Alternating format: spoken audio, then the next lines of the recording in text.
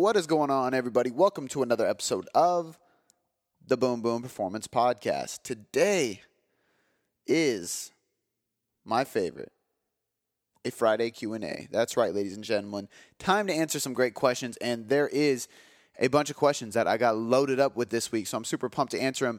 If you are not following me on Instagram yet, go follow me at Cody.boomboom because that is where I answer the majority of questions. That's where I'm at mostly as far as social media platforms go. I deliver a ton of free content. I'm helping people every single day, and I am one of those people who actually responds to DMs. Yes, I really do respond. So if you ever have anything you want to ask me, if you ever have anything to shout out, if you want to just tell me something random, if you want to tell me you hate the podcast, which I hope to God you won't, but if you do, I like honesty, so shoot me a DM, and I am more than happy to conversate with you guys.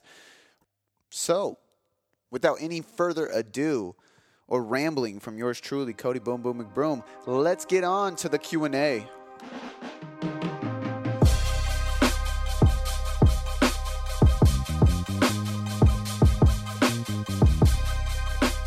Before we get into the questions, something just popped up in my mind because I'm doing it right now, and I want to share with you guys a quick productivity hack that is more simple than anything you could possibly imagine, but will literally create so much more productivity into your time block or your day or whatever it may be. When you have something important to get done and you need to dial in your work, wait for it, turn your Wi-Fi off. Yeah, that is it. It's that simple, literally. What I'm doing right now is I'm on a podcast and I turn off Wi-Fi. Otherwise, I will see text messages. I will see things linked from my phone to my computer because they're both Apple products. I will see Facebook notifications, alarms in my Google Calendar. I'll see all that shit. But I know right now the most important thing for me to get done is this podcast. And I want to be completely present in this microphone, talking to you guys, spitting information, giving you as much quality content as I possibly can. And the only way I can do that is if I eliminate all other distractions. So I turn the Wi-Fi off and I get right to the Q&A. But first I tell you guys about how I'm about to get right to the Q&A without getting distracted. But you get the point. Turn your Wi-Fi off, God damn it, guys. It'll help you so much. Productivity Hack 101. Now, let's get on to the question. So this question comes from Christina Funmi from Facebook. She said, so here's the deal. I love the way she starts that. So here's the deal. 2 years ago, I decided to go all in and finally work towards getting a flatter tummy and leaning out, which I did achieve last year. However, what I have come to realize is I can build my upper body muscles much quicker, minus my lower abs, than my lower body. I am on a reverse diet at the moment. She said, I am on a reverse diet, ATM. Some of these abbreviations, one of my clients, Gigi, if you're listening to this, you emailed me the other day. One of my clients, she emailed me and said, oh my God, what was it? For the record, was it FTR? No, it wasn't that. She sent me some kind of abbreviation. I was so lost. I was almost lost at ATM too, but I had to think about it. So I am on a reverse diet at the moment, and I am getting towards the end of it. It's been going on since January, and I intend to start leaning out again. However, I don't really want to build any more upper body muscles. I hate the veiny look on my arms. So what do? I still want a nice flat tummy too.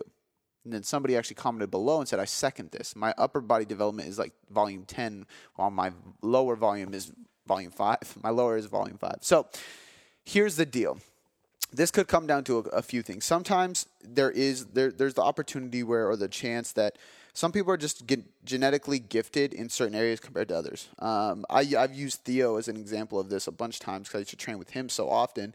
His lats are genetically gifted. Like, that dude grew fucking wings after doing his first pull-up. Like, it's insane. So for him, he doesn't need to do as much volume on his lats, and he can still maintain them. So when we look at maximal recoverable volume, which is a key indicator of how much volume we should do on a specific muscle group, which is an important part of how I program design for clients, we look at the body parts that maintain more easily and the body parts that don't maintain so easily. So if your upper body is one of them and your lower body is not, then that means we simply need to shift our volume to doing a little bit more on the lower body and a little bit less on the upper body, because we want to maintain the upper body while we enhance the lower body. So it's pretty simple. Now, there is the other case where some people I've had people who are training with me or me training before me for years, and they've always done a lot of legs, not that much upper body. And then they start training with me, and because they were at a plateau, they weren't growing anywhere, and all of a sudden their upper body develops extremely quick and in a very good way. They build muscle, they lean out, they can see more definition of upper body, but their lower body is not. Part of that reason is because they were doing the same thing for so long that their volume, their frequency, intensity, nothing changed. The only thing that changed going into the new program was more upper body. So we have to either A, increase upper and lower, and just make sure that our nervous system can handle it, because we got to be careful with this stuff, guys. If you are somebody who wants to continue growing on both ends, upper and lower, and you just add a ton of volume, you're going to get smoked. So it's important to look at what body parts stay relatively developed and then work on the other ones. Or, to be honest with you, I mean, it's kind of vain, but if you don't care about it, like if you're like somebody who's like, I really just don't give a shit about, like, as a guy, like, and this is this is like the worst thing I could say because it's all over memes. I was going to say, if you're a guy and you just don't give a shit about your quads because you always wear shorts, then train your upper body more. And I know it's funny to say, oh, guys, skip leg days.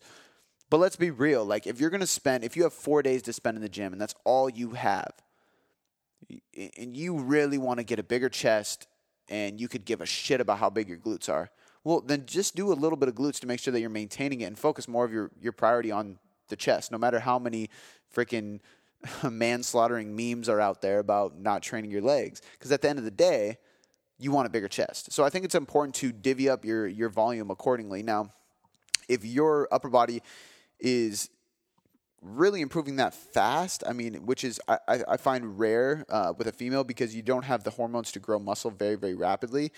I'm going to assume that you could just keep your upper body where it's at and just maintain. What I would do is literally add 10 minutes of lower body volume to those upper body days. So let's say you're doing an upper lower split. So you already have 2 lower body days. You have 2 upper body days. We'll simply add, if your goal is glutes, hip thrust. If your goal is hamstrings, maybe some leg curls, some glute ham raises, some Nordic curls. If your goal is quads, then maybe some squats, some split squats, some lunges. And simply add 10 minutes of volume. So that could be 4 sets on both of those days.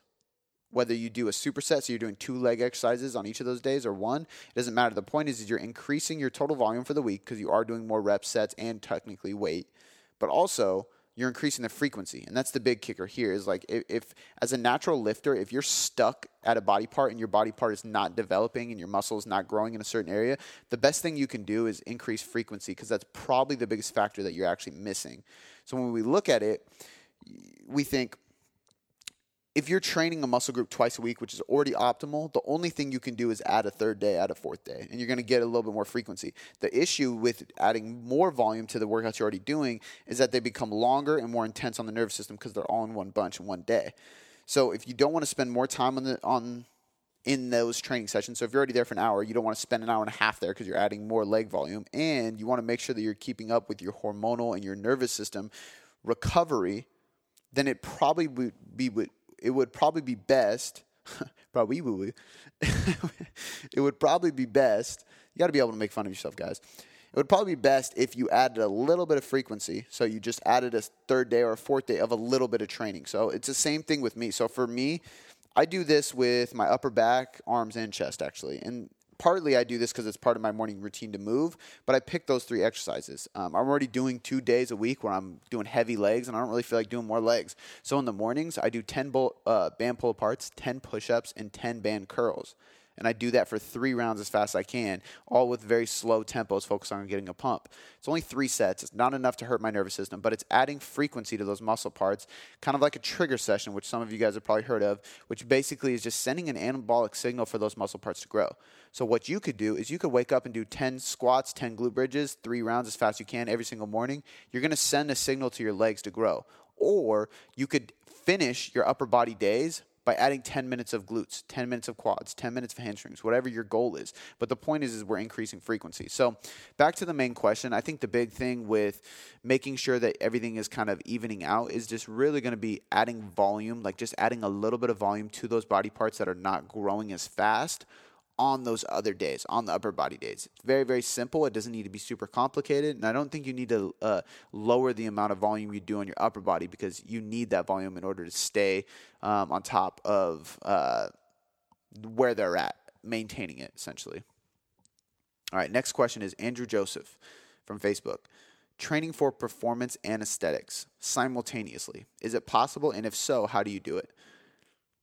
And then I had another person comment. So these are comments from the Facebook group. So everybody in this group has purchased Functional Muscle, and that's why they're in the group. So if you want a chance to get inside the private Facebook forum and have guidance from not only me, but hundreds of other people who are also running this training program, doing the exact same type of things as you on their fitness journey, their nutrition journey, you can get the link to download and purchase Functional Muscle in the description now. Click that, get the book. You can start following. There's links to get into the private Facebook group. And then once you're in there, you can ask me any single question you want. So Courtney Sturgeon commented on his comment and said this with a finger pointing up emoji. So I'm assuming she agrees with that question. When doing something like your program, Functional Muscle, can I train for performance but also want to see my abs? I know abs is nutrition and what's done in the kitchen mostly though, but I don't want to go into a calorie deficit. So I think, a couple things with this. First, let's answer Andrew Joseph's question of training for performance and aesthetics simultaneously. Is it possible? And if so, how do you do it? Absolutely, it's possible. So and it kind of depends where you're at. So in a perfect world, what I would suggest somebody like that is to focus on being either at least maintenance, if not a little bit of a caloric surplus, so you can just focus on building muscle for a solid amount of time, up to 6 months, where you're training like an athlete, quote unquote, and like a bodybuilder simultaneously. And I'm just going to give a little hint that my next program coming out is going to be able to accomplish this. Like, let's just say that. And that's kind of what I had in mind with it.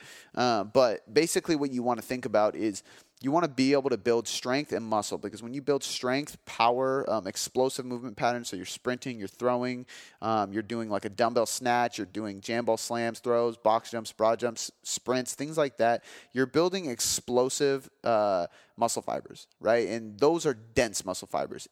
Now, there's some science that needs to be done on this, but for most people, if you just listen to like classic coaches just talking, like that's how you build a dense physique, and that's why a lot of athletes look the way they look. They do a lot of explosive work. They have a lot of those type of muscle fibers. So if you can focus on explosive training and just brute strength for a while being in a caloric surplus, and just maybe having like your finishers as pump work, so you're still getting that high rep training in, you're going to be able to build a solid base of muscle. Now, if you already have muscle like that, then you can skip the part of needing to get there. But that's my first step. Now, the next step would be to continue training that way, but maybe just lower volume a little bit. That way you're not going into a crazy recovery debt, I guess you could call it, where you're just not recovering enough, while you go either towards maintenance or a caloric deficit through cardio. And the reason I say through cardio is because if somebody, I personally believe that if somebody is looking to achieve an athletic body, they have a good baseline of muscle and they're already somewhat lean enough, then we can create that fat loss that they need in order to look fully like an athlete by removing one of the lifting days. So maybe you're only lifting 3-4 days a week at most. And then the other days are spent doing things like hill sprints or cone drills or agility-based stuff where you're actually conditioning like an athlete.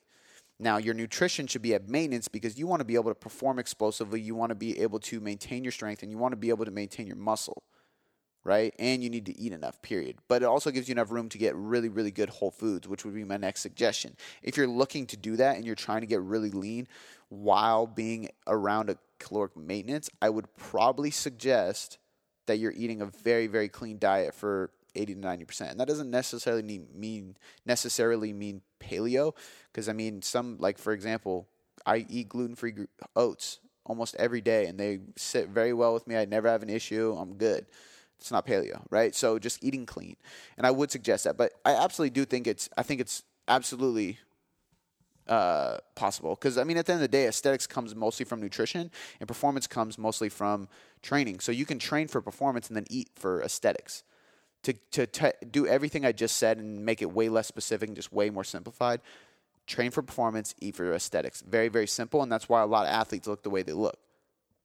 They do exactly that. And I probably would recommend some workout nutrition, because if you're trying to lose fat and get lean at all and you expect to keep performance at its highest or increase, then you're going to really want to look at intra-workout shakes, so where you're sipping on carbs and BCAAs during your workout or post-workout to mitigate the cortisol response. You're taking creatine, maybe some BCAAs, like I said, vitamin D, fish oil, magnesium, zinc, things like that. Like, they do play a role when you get that specific. So as far as Courtney's question, she wants to see your abs, it absolutely is nutrition to see them. Now, the difference is going back to how you would train, you would literally just add more ab training in there. Now, if you look at functional muscle, there is a good amount of ab work in there, whether you realize it or not, because there's a lot of functional movement patterns that require a very strong core just to be able to do the form properly.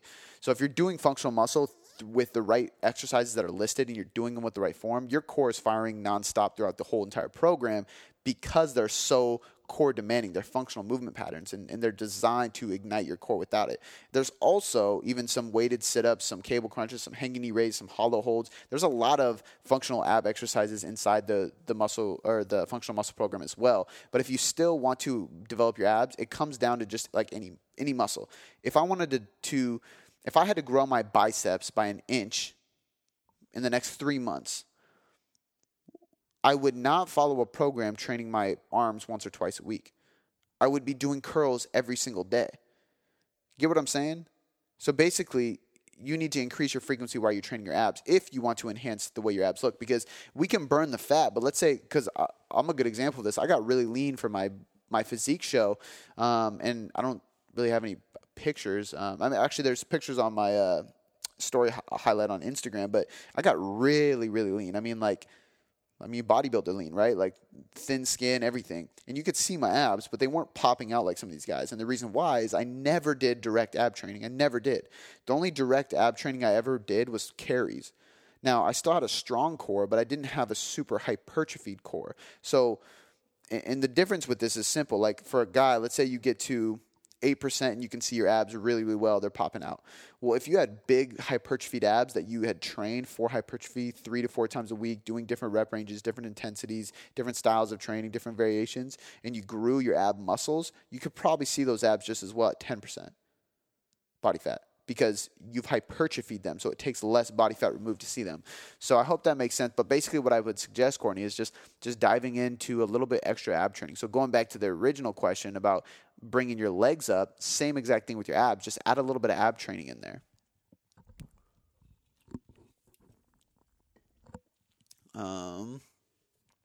Carrie from Facebook. When is it necessary for someone to use a weightlifting belt?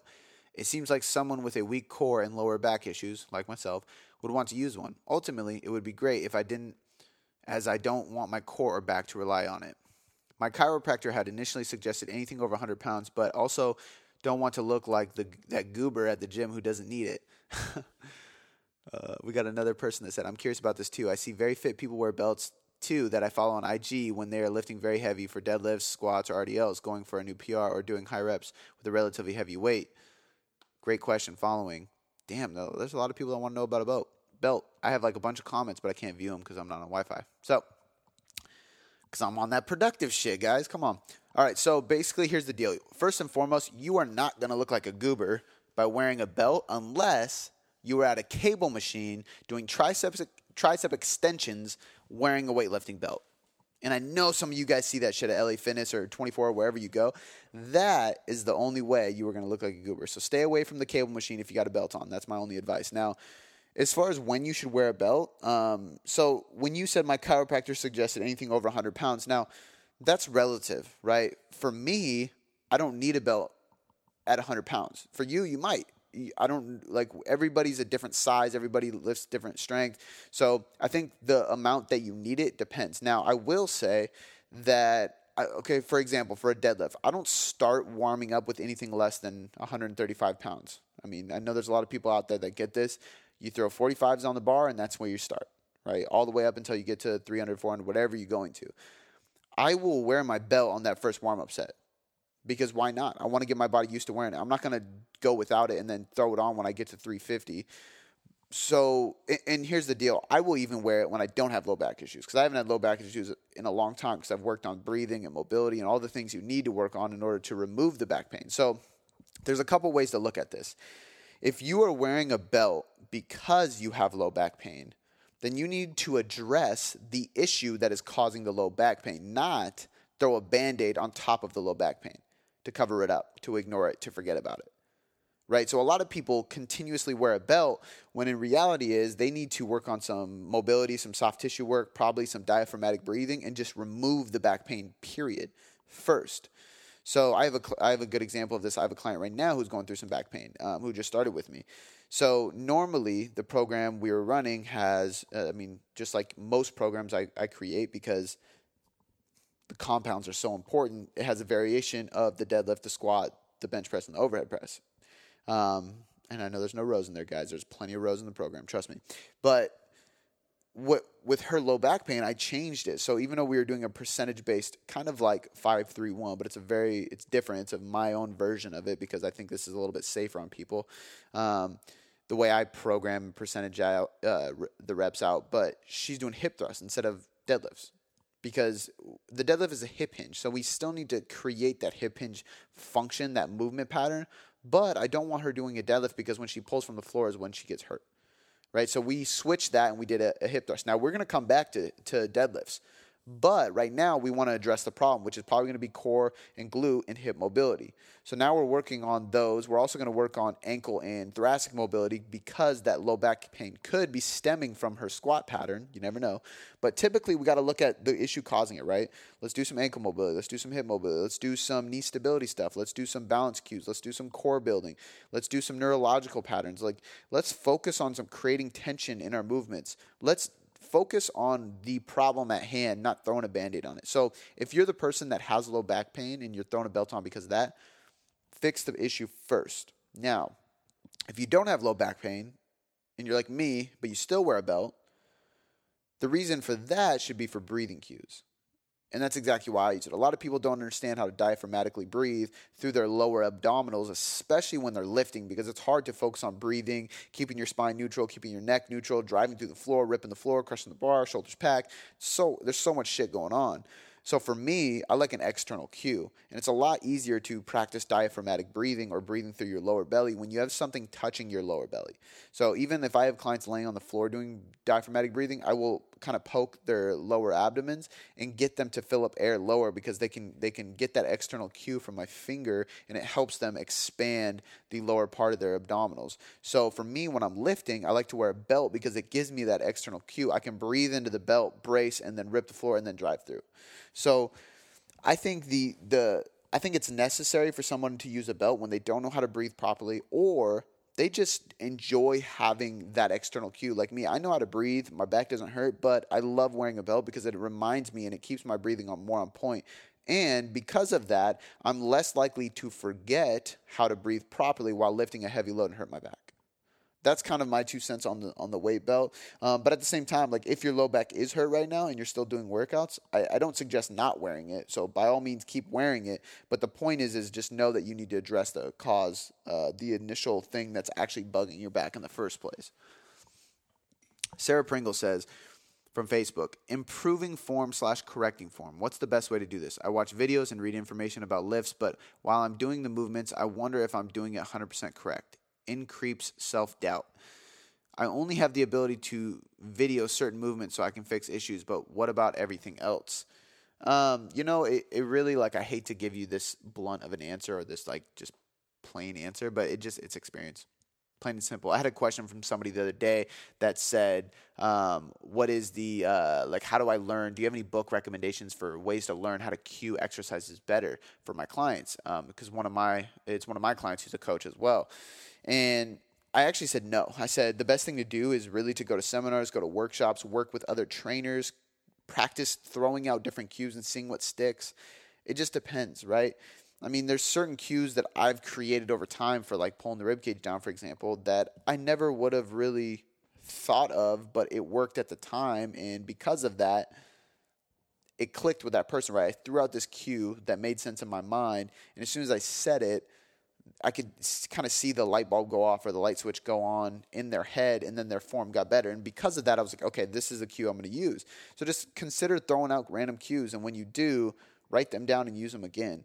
But for yourself, I mean, it really comes down to continue watching videos, film yourself and film videos. You know what I mean? Film yourself and watch videos, because then what you can do is you can go, okay, this person in this video is recommending that I focus on this, this, and this. And my shin angle should be like this when I squat.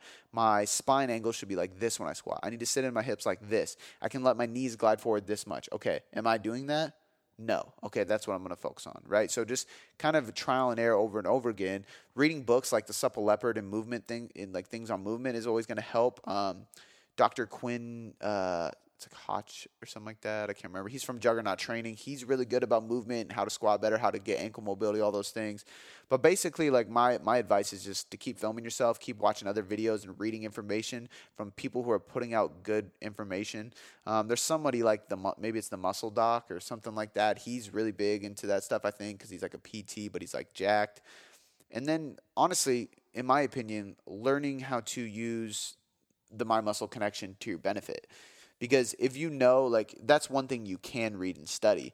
When I do a squat, I should feel stretch in my quads. I should be maybe sore in my glutes if I'm breaking parallel, blah, blah, blah. But if you're not, then either A, you're not going heavy enough for your own, personal RPE or auto regulation, or you're not targeting the right muscles. So maybe you need to learn how to target those muscles a little bit better, focus on slowing it down, focus on igniting the muscles that you're working, and associate those movement patterns with the muscle groups intended for them. When you can do that, then all of a sudden you start to, obviously you feel better about what you're training because you just see more benefits, right? When you feel a muscle working, you feel like you're doing it right. That's always a plus.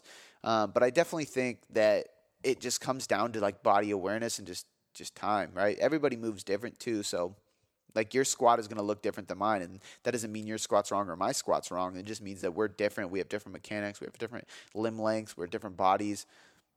Simple, right? Different center of gravity. So I would just focus on filming yourself, continually watching other people do it, continue watching other coaches and studying other coaches, and you're only going to grow if you just keep striving to learn more and more. All right. Emily Black. When following a training program, functional muscle to be exact, with a goal of fat loss, when is it necessary to add cardio? Better yet, is cardio ever truly necessary with a good amount of knee and strength training? I lift Monday, Tuesday, Thursday, and Friday with the weekends as my rest days. I'm wondering whether I should use Wednesdays as a rest day or if I should incorporate some type of HIIT style cardio. What do you think? So I think it depends. If you have an ungodly amount of NEAT, then I wouldn't worry about it. Or if your goal is fat loss, then I usually suggest cardio for a couple of reasons. One, if you're only training 4 days a week, which you are if you're following functional muscle, and in your case, because you are a nutrition client of mine, and I know we are actually working your calories up right now, we would want to enhance fat loss possibly through cardio versus calorie deficit because that's not an option. And by the way we're going, I have a feeling that that's going to be the goal or the result anyway because I think your body needed us to add calories. So I don't think... it comes down to an it depends answer as always, right? But when we incorporate some kind of cardio and conditioning, it's going to, obviously there's cardiovascular and health benefits for our heart when we do cardio, but also it's going to improve your lifting. So if you have better endurance, you have better metabolic capacity, you have a better cardiovascular system, you will strength train better. Period, because everything about your oxygen intake, your endurance, your aerobic capacity, all that stuff improves. That is going to translate to strength training and lifting heavy or lifting in high reps, which are both included in the functional muscle program. So for you, I would absolutely suggest doing some kind of cardio. I usually tend to blend a bit of LISS and HIIT because I think that if you're doing a very high-intensity strength training program and then you throw in a bunch of high-intensity interval training for cardio, you're just overdoing that type of metabolic stimulus, and it's gonna fry your nervous system eventually. So my advice would actually be to probably do a blend of both and just to listen to your body. If you go into the gym and you feel like you can do HIIT, then do some HIIT. If you feel like you're pretty fatigued from the training program, do some LISS.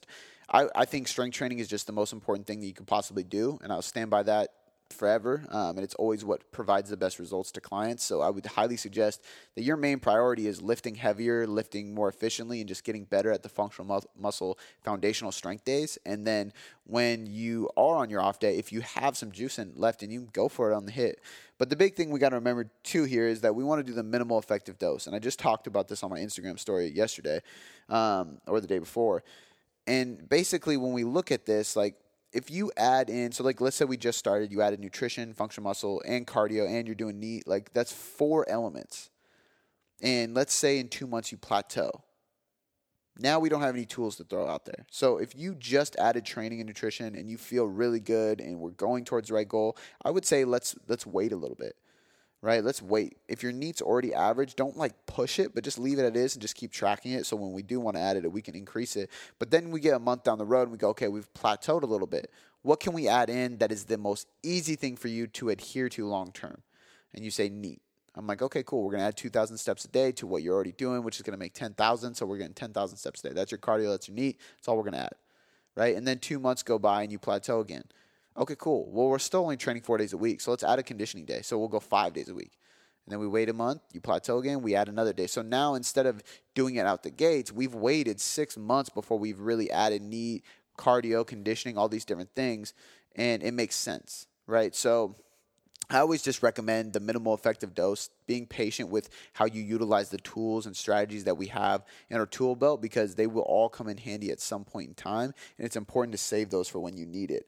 But I would say, like, to answer your question exactly, is cardio ever truly necessary with a good amount of NEAT and strength training? No, it's not, because if we can achieve fat loss through nutrition and strength training, period. Cardio is there to improve health, to improve your strength training, and to get lean without having to touch nutrition. So it really just depends, right? So cardio is very, very dependent. I don't think it's completely needed. All right, so we got a question from Instagram as well, and this one is from, I'm going to pronounce this extremely wrong, Neha.Perzada. So it's Neha, Neha, or Neha. Maybe it's Nia. And she has really good questions usually. How do you get rid of that stubborn belly fat that just never budge? That will just never budge, even after mindful calories restriction and incorporating HIIT. So usually, if you have that stubborn body fat, it's always one of two cases. One, you just weren't consistent for long enough, or two, it's a hormonal thing. So, and this is typically what I see, right? So we'll get lean. We'll spend 3 months dieting, and your arms are shredded. You can see your top abs great. Your legs look lean. Your face is lean. You kind of feel like you only have like 1 or 2 pounds to lose, and it's right in that low belly fat, and you stop, right? Because you're frustrated. You've already been doing this for 3 months. You got as lean as you got, and now you just have that last little bit. You're kind of frustrated and pissed off, so you just stop. So what I would say to those people is, if you were to keep pushing for another 2 months, you would probably see that low belly fat starting to lose. So stubborn fat is just, it's exactly what it is. It's stubborn body fat. It takes the longest to shift or change. It's just like if somebody is, like, think of the definition of stubborn. I am a stubborn motherfucker. And if you try to convince me to something, it is going to take some real good convincing to get me to change my mind, because I'm stubborn, right? So body fat is the same exact way. If you want to remove that low belly fat and it's stubborn fat, then you need to be very, very persistent and very, very consistent. And it just takes longer than most of us like to admit. It's honestly the honest to God truth. The only time I have completely removed my low belly fat to a point where it was non-existent is when I got on stage, because I was extremely consistent for a very long period of time, period. And I will say this too, like when I'm in a good place and I feel good and I'm training hard, I have a little bit of low belly fat, and it's normal. My legs are super lean, my arms are cut, my face is lean, everything. I just have a little bit on my low belly, and I'm personally totally fine with that, because I know hormonally, calorically, performance-wise, I'm in a good place, and that's normal. So sometimes it's not normal to completely shred your body, but if you want to get there, you just need to be very, very consistent. The other time I see low belly fat sticking and just not going away, which is usually in men, but sometimes in women. And if it's in women, it'll be in their hips a little bit too, which can kind of go both ways. Some women like it being a little bit thicker and having more body fat in their hips, and some don't. But usually the hips will be the last place for women. But sometimes it's a low stomach too. But for guys especially, is hormonal. Cortisol is through the roof. Estrogen, testosterone balance might be off. Just stress hormones again in general. Metabolic hormones, thyroid, like all these different things going on. But essentially, hormonally, you might just be a little bit off. Your body might be a little bit stressed, and you just might be a little out of whack. That happens a lot when low belly fat's there. So if you get really lean and you notice that low belly fat just will not go, it could be hormonal. What you might need to do, and this is actually one of the best things about reverse dieting, is you might need to go into a reverse diet. Just like looking, and obviously not if your calories are not super low, but go into a reverse diet, restore your metabolism, restore your hormonal profile balance, and just get that where it needs to be, and then attack the fat loss goal again in a very slow and patient form, so you don't have to go into a crazy low deficit and hurt yourself. And now, I mean, if we speak to bodybuilders, there is a time and place for a very low deficit, but it's a gradual process to get there. There's refeeds and diet breaks along the way. So that's a big piece too. And that's why like a lot of bodybuilders can get that lean and they don't suffer from these horrible hormonal shifts and then rebounds, is because they take 24 weeks to get there, and they have diet breaks for a full week, diet breaks for a weekend, refeeds every week. They have these things spread out across the time to keep their metabolic capacity, their hormonal capacity at a certain like bare minimum throughout the process, so they don't crash their hormones while they get really lean. Now, there's also a lot of bodybuilders that do mess up hormones along the way. So I hope that answers your question, but basically it's definitely a depends answer, but usually it's either consistency or it is hormonal. Fit, I'm sorry. I love her too because we talk, we message sometimes. And she's a really good trainer. She is over in Dubai. I can't remember where you told me you were, but Fit Dalia Lamarini. It's a long name. She said, so she asked a previous question that I actually didn't get to, so I apologize for that. She said, "Hi, Cody. I don't know if you read my last message, but I'd love you to talk a little bit about organization and how to manage the client info, biofeedback, monthly assessment, ... How to save all the info in a practical way. Thank you." So here's my advice on this. Do not overcomplicate it. Do not overthink it. And I have a mentor client who I've had this conversation with a couple times already, and if you're listening to this, you know who you are. But if we overcomplicate it and just make shit just more confusing for not only myself, but for the client, it's not going to work. It's just going to overwhelm them. Like, most clients do not want to fill out 8 different forms every single week, log into an app, do all these different things. So we're already asking them of enough. So what I don't suggest is having them track on MyFitnessPal, having them do their workouts on Trainerize, having them check off these things on an Excel sheet and then enter it into a Google Docs for you, and then turn in a separate sheet for their weekly update. And then make sure if they want to email you, they fill out this hot seat form. Like, some people have so much shit going on that it's like, just for me and you to communicate and just decide where I'm at, it's like I got to go through hoops. Like, that's not how a coaching relationship should be. It should be simple, stress-free, and easy on the clientele. So what I recommend is just trying to dumb things down as much as possible.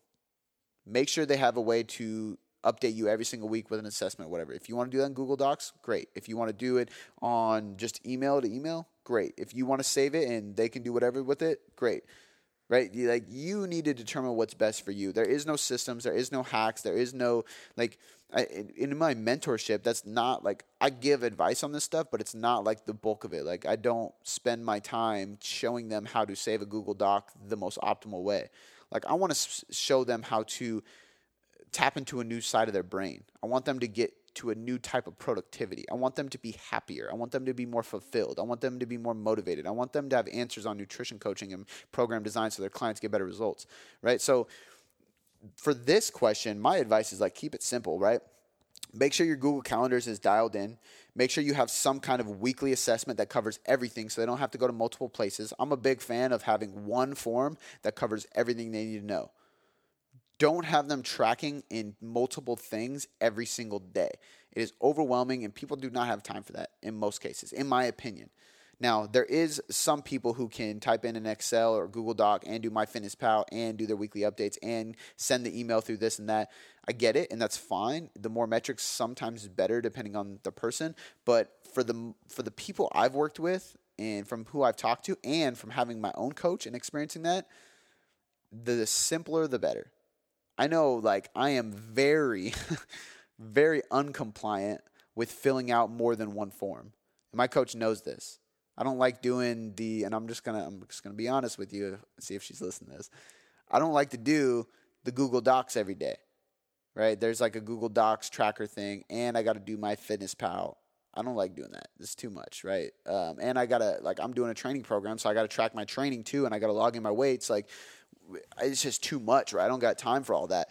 So I think if you can make it very, very simple on an individual, the better. Now, if you have a very logical and analytic person that wants these numbers at a frequent basis, like I have a person that is in the tech world of Amazon who loves numbers. So, dude, we're tracking his sleep every day. We're tracking his calories every day. He's updating me with his calories every day. He's weighing in every day. He has, like, stats on where he's going. And we have a Google tracking system to look at his biofeedback every morning so he can rate his sleep, motivation, drive. Like, there's a time and place for that. But I had to read him as a person and decide, like, is this going to work for him, and is he going to be consistent with it? And the answer was yes. So just be careful with what you do and how much you throw at an individual, and just kind of put yourself in your own shoes. Like, how much do you want to do? Like, would you want to take pictures, fill out MyFitnessPal, fill out a Google Tracker, fill out Trainerize? Like, there's a lot of shit going on now, so just don't overcomplicate it. Don't overthink it. More is not better. Simple and more effective is better. More chai, please, from Instagram, or chia. I always say chai. I think it's chia. CHIA has to be chia. Chai is CHAI. Horrible at reading and writing and spelling and all that shit. Sorry, guys. More chia, please. Same style of workouts are getting harder. Stalling in speed / endurance / pushing weights. I'm feeling better than a few weeks back, but I'm eating same as then. So should I increase carbs again? Carbs? Oh, should I increase calories again? Sorry. Carbs? Sorry for the... Oh, okay, that's another thing. She said, sorry for so many questions. Your content has helped me more than anything, and my trust continues to grow. Seriously, think about working with you soon. Well, thank you. I appreciate that. And you have really good questions. And I'm sorry I can't always answer all of them, because she does send a lot. But they are really, really good questions, and I definitely responded back to her on this one because we were going back and forth a little bit. And I wanted to do this one because I think a lot of people go through this. So basically, she's not changing her training, but everything is stalling. Nothing is improving, and they're getting harder. So she's feeling better than she was a few weeks back, which I remember her messaging me, and she was needing to increase calories because her biofeedback was horrible, and she wasn't listening to her body, and she was afraid to add calories and gain weight. And my suggestion was to just trust biofeedback, trust your strength gains, and just focus on adding calories and feeling better. And that would be my recommendation right here. If you are feeling better than a few weeks ago, quote unquote few weeks, it just isn't enough, right? How long were you under eating? Probably 6+ months. Then you're probably going to need to reverse diet for at least 3, right? Like there's reverse diets are not quick, guys. Like it does take time, and it takes time because you have to slowly let your hormones readjust, resynthesize, and just now other people, like certain people, it'll go faster than others, obviously, but it depends a lot on your training history, your nutrition history. So my suggestion to you is, I would probably bump your carbs up depending on where they're at. I mean, it depends where your fat's at too. I don't like, to be honest with you, anybody under 50 grams of fat, really. I don't care how small you are either. Like I have women that are 110 pounds, and I still don't like to get them under that if I don't have to. And now sometimes you will drop calories if they have a photo shoot or a competition or something like that, obviously. But if you can keep your fat up, it's going to help you neurologically and hormonally. It's going to help your mood. It's going to help your cravings. It's going to help your satiety. So I definitely wouldn't suggest only carbs, but you're probably going to need to bring calories up a little bit regardless. And if you're trying to enhance performance or muscle growth, then probably carbs are going to be your best bet. But I would also say, like, what does your training look like, right? If you're completely stalled in your training, have you been doing the same training for a long period of time? Maybe you just need a new stimulus. Maybe you need a new variation. Maybe your accessory work isn't building your compounds up. Maybe you have a sticking point that you need to address. So, for example, if you can't get past the lockout in a bench press, then you probably need to work on your triceps because that's what's going to help you lock out, right? If you can't get off your chest in a bench press at the very bottom, you're probably going to need to work on the chest, the pecs. So there's certain things that you can dial in your training, you can look at, and you can add variations, whether that's chains on the barbell while you bench or you're doing tricep push downs. Right? There's little tiny exercises you can add in to increase your training and your strength. So it could be your training, but it could be your calories. I really don't know until I get a more detailed look at what you're actually doing and who you are. But in most cases, like if you're not progressing in your training, then you're either under eating because, well, I shouldn't even say under eating. You're either under recovering, or your just training isn't varying enough. It's not changing enough. I didn't even realize this guy's Instagram name before I read the question. All right, so from Instagram, whiteboy97, because he's got white BOII. Oh, that's hilarious. So I have school at 7:45, but I eat my breakfast on my way. A cup of oatmeal with milk, brown sugar, and cinnamon. Should I eat another snack right before my workout at 9:45? If so, what would be a good snack to fuel my body? So he's basically, and I think I responded to this. I said, you eat at 7:45 and you train at 9:45. He said, yes, that's 2 hours. That's plenty of time. Like, let's be real, guys. Like, first of all, oatmeal is a slow digesting carb. It's not going to be in your system in less than an hour and a half. So if you're training within 90 to 120 minutes, so an hour and a half to 2 hours after you eat a meal, that's honestly ideal for a pre-workout meal. I think that's perfect. So I wouldn't change a thing. I would probably add more protein. Unless you're drinking a ton of milk, you're probably not getting enough protein in there. And I would like to see at least 25 grams, but upward of 45 grams with that meal. Plus, that'll also slow the digestion down of that meal, and it'll allow you to utilize that fuel better 2 hours later when you're training. And it'll be more sustainable throughout that workout because fats and proteins will slow down the digestion of carbohydrates.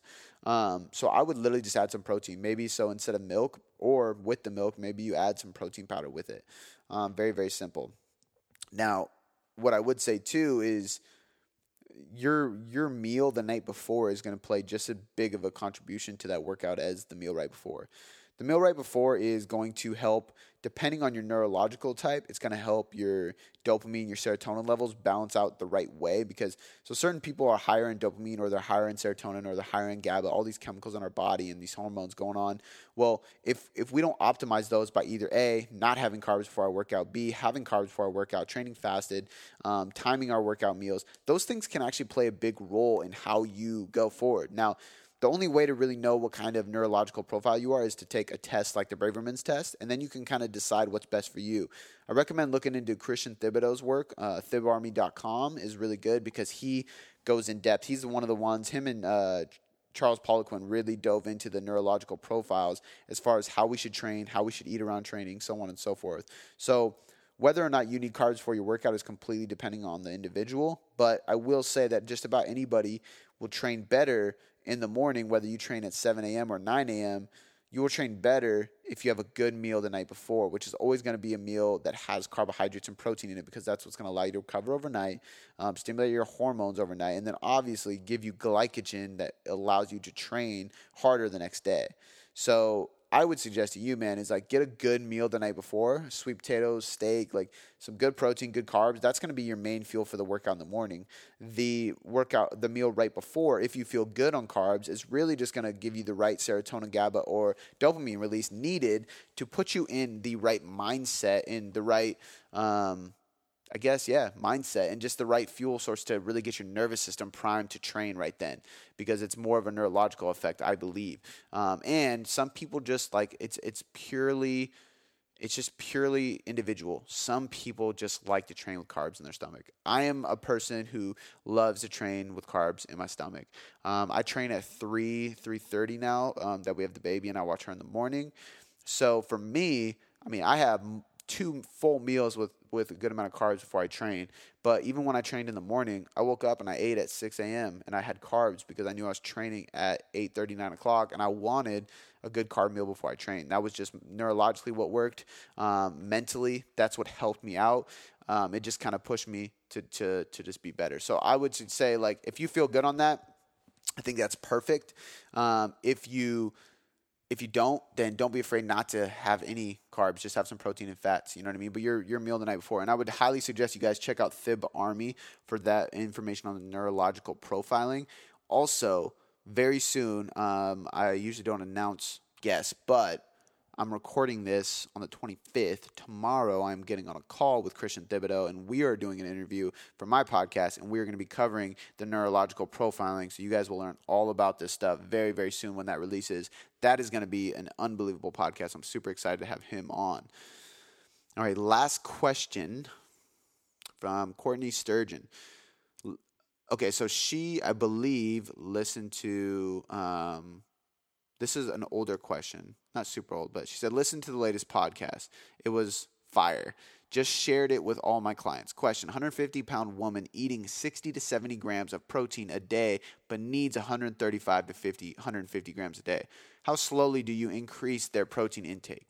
Or can people typically increase protein at a faster rate than, say, carbs or fat and not have to worry so much about gaining weight? I know everyone is different, but what if they start using a handful portion guide and eating protein at every meal like I recommend and immediately get in, say, 110 grams? Is that too much, too fast? So Really, really good question. But the way I look at this is, I mean, honestly, I've bumped people straight up, like literally added 70 to 80 grams immediately to their diet, and there hasn't been zero fat gain. Maybe a little bit of bloat for a few days while just getting used to it and digesting it properly, but very rarely will protein ever be stored as body fat. Like, it's very, very hard because your body will use protein for other things in your body before it will ever store it as body fat. So it's very, very hard. And one thing I pointed out to her was Dr. Jose Antonio, which is another guest that I'm working on getting on the show, but we might be delayed for a couple months. Dr. Jose Antonio did a 2-year-long study where individuals ate 2 grams per pound of body weight. So these guys were eating like 300 grams of protein, which is way too much. And it actually pushed them into a caloric surplus compared to the other group. So they were eating more total calories than the other group because they were eating more protein, and the other group was only eating 1 gram per pound. I believe it was about 1 gram per pound, or maybe less. What they found was that the 2 grams per pound group actually lost more body fat and had 0 health issues or signs of any health issues arising. And that was a 2-year-long study. So that proves to us that protein in general is not going to add fat. And it makes sense because if you look at the carnivore diet, why do you think they're not gaining fat? All they're eating is protein. I know they're eating too much protein. But now, they didn't build more muscle in that group either. So it's good merit because 1 gram per pound is going to build you just as much muscle as 3 grams per pound, or 2 grams per pound, sorry.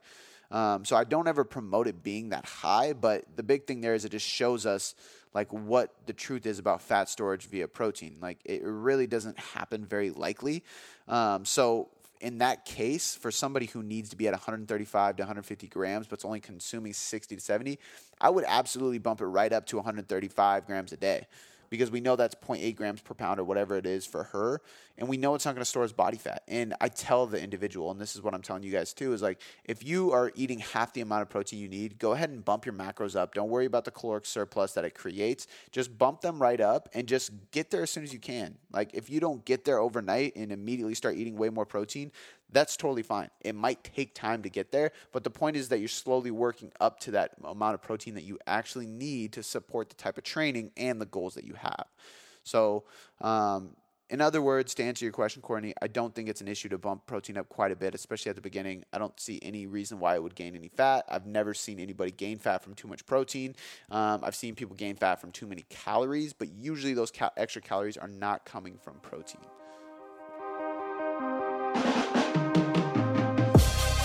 All right, guys, that is a wrap. I hope you enjoyed the show today. A couple quick announcements before I let you go. First and foremost, I just want to encourage you to check out the products I have in the description. First one is the Nutrition Hierarchy. This is a very cheap guide to literally mastering your diet. That's why it's called the All-Inclusive Guide to Mastering Your Diet. It's going to teach you exactly what and how to manage your calories, your macros, your meal timing, your supplements, your micronutrients, literally everything you need to know about dieting and nutrition and how to change your body composition through nutrition is included in this book. Not just to get your results, but to actually teach you how to get those results along the way.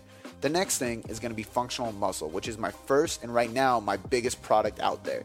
This is the program that is based on years and years and years of functional training with tons of clients. So whether your goal is strength, fat loss, or muscle gain, you should be strength training towards these goals while prioritizing functional movement patterns to make sure that you are avoiding any injuries along the way. That's exactly what this program does, and it's great because it guides you through the process, it changes throughout the process, and it gives you demonstrations and explanations about everything you're doing so you never get confused and you always have a solution. You also get access into the Boom Boom Performance Podcast Forum, and that is the only way into the forum, and that's where you can ask me literally anything about anything, and I will help guide you through the process. Last thing I want to mention, guys, is if you could leave me a 5-star rating and review, that would be fantastic because it literally is one of the biggest and best ways for me to grow in the iTunes charts. Oh yeah, and real quick, if you're not subscribed, hit the damn subscribe button because I constantly bust out content for you guys and I spend a lot of time and effort making sure that you guys can get better results for free by simply listening to this podcast. All right, guys, I'll catch you next time.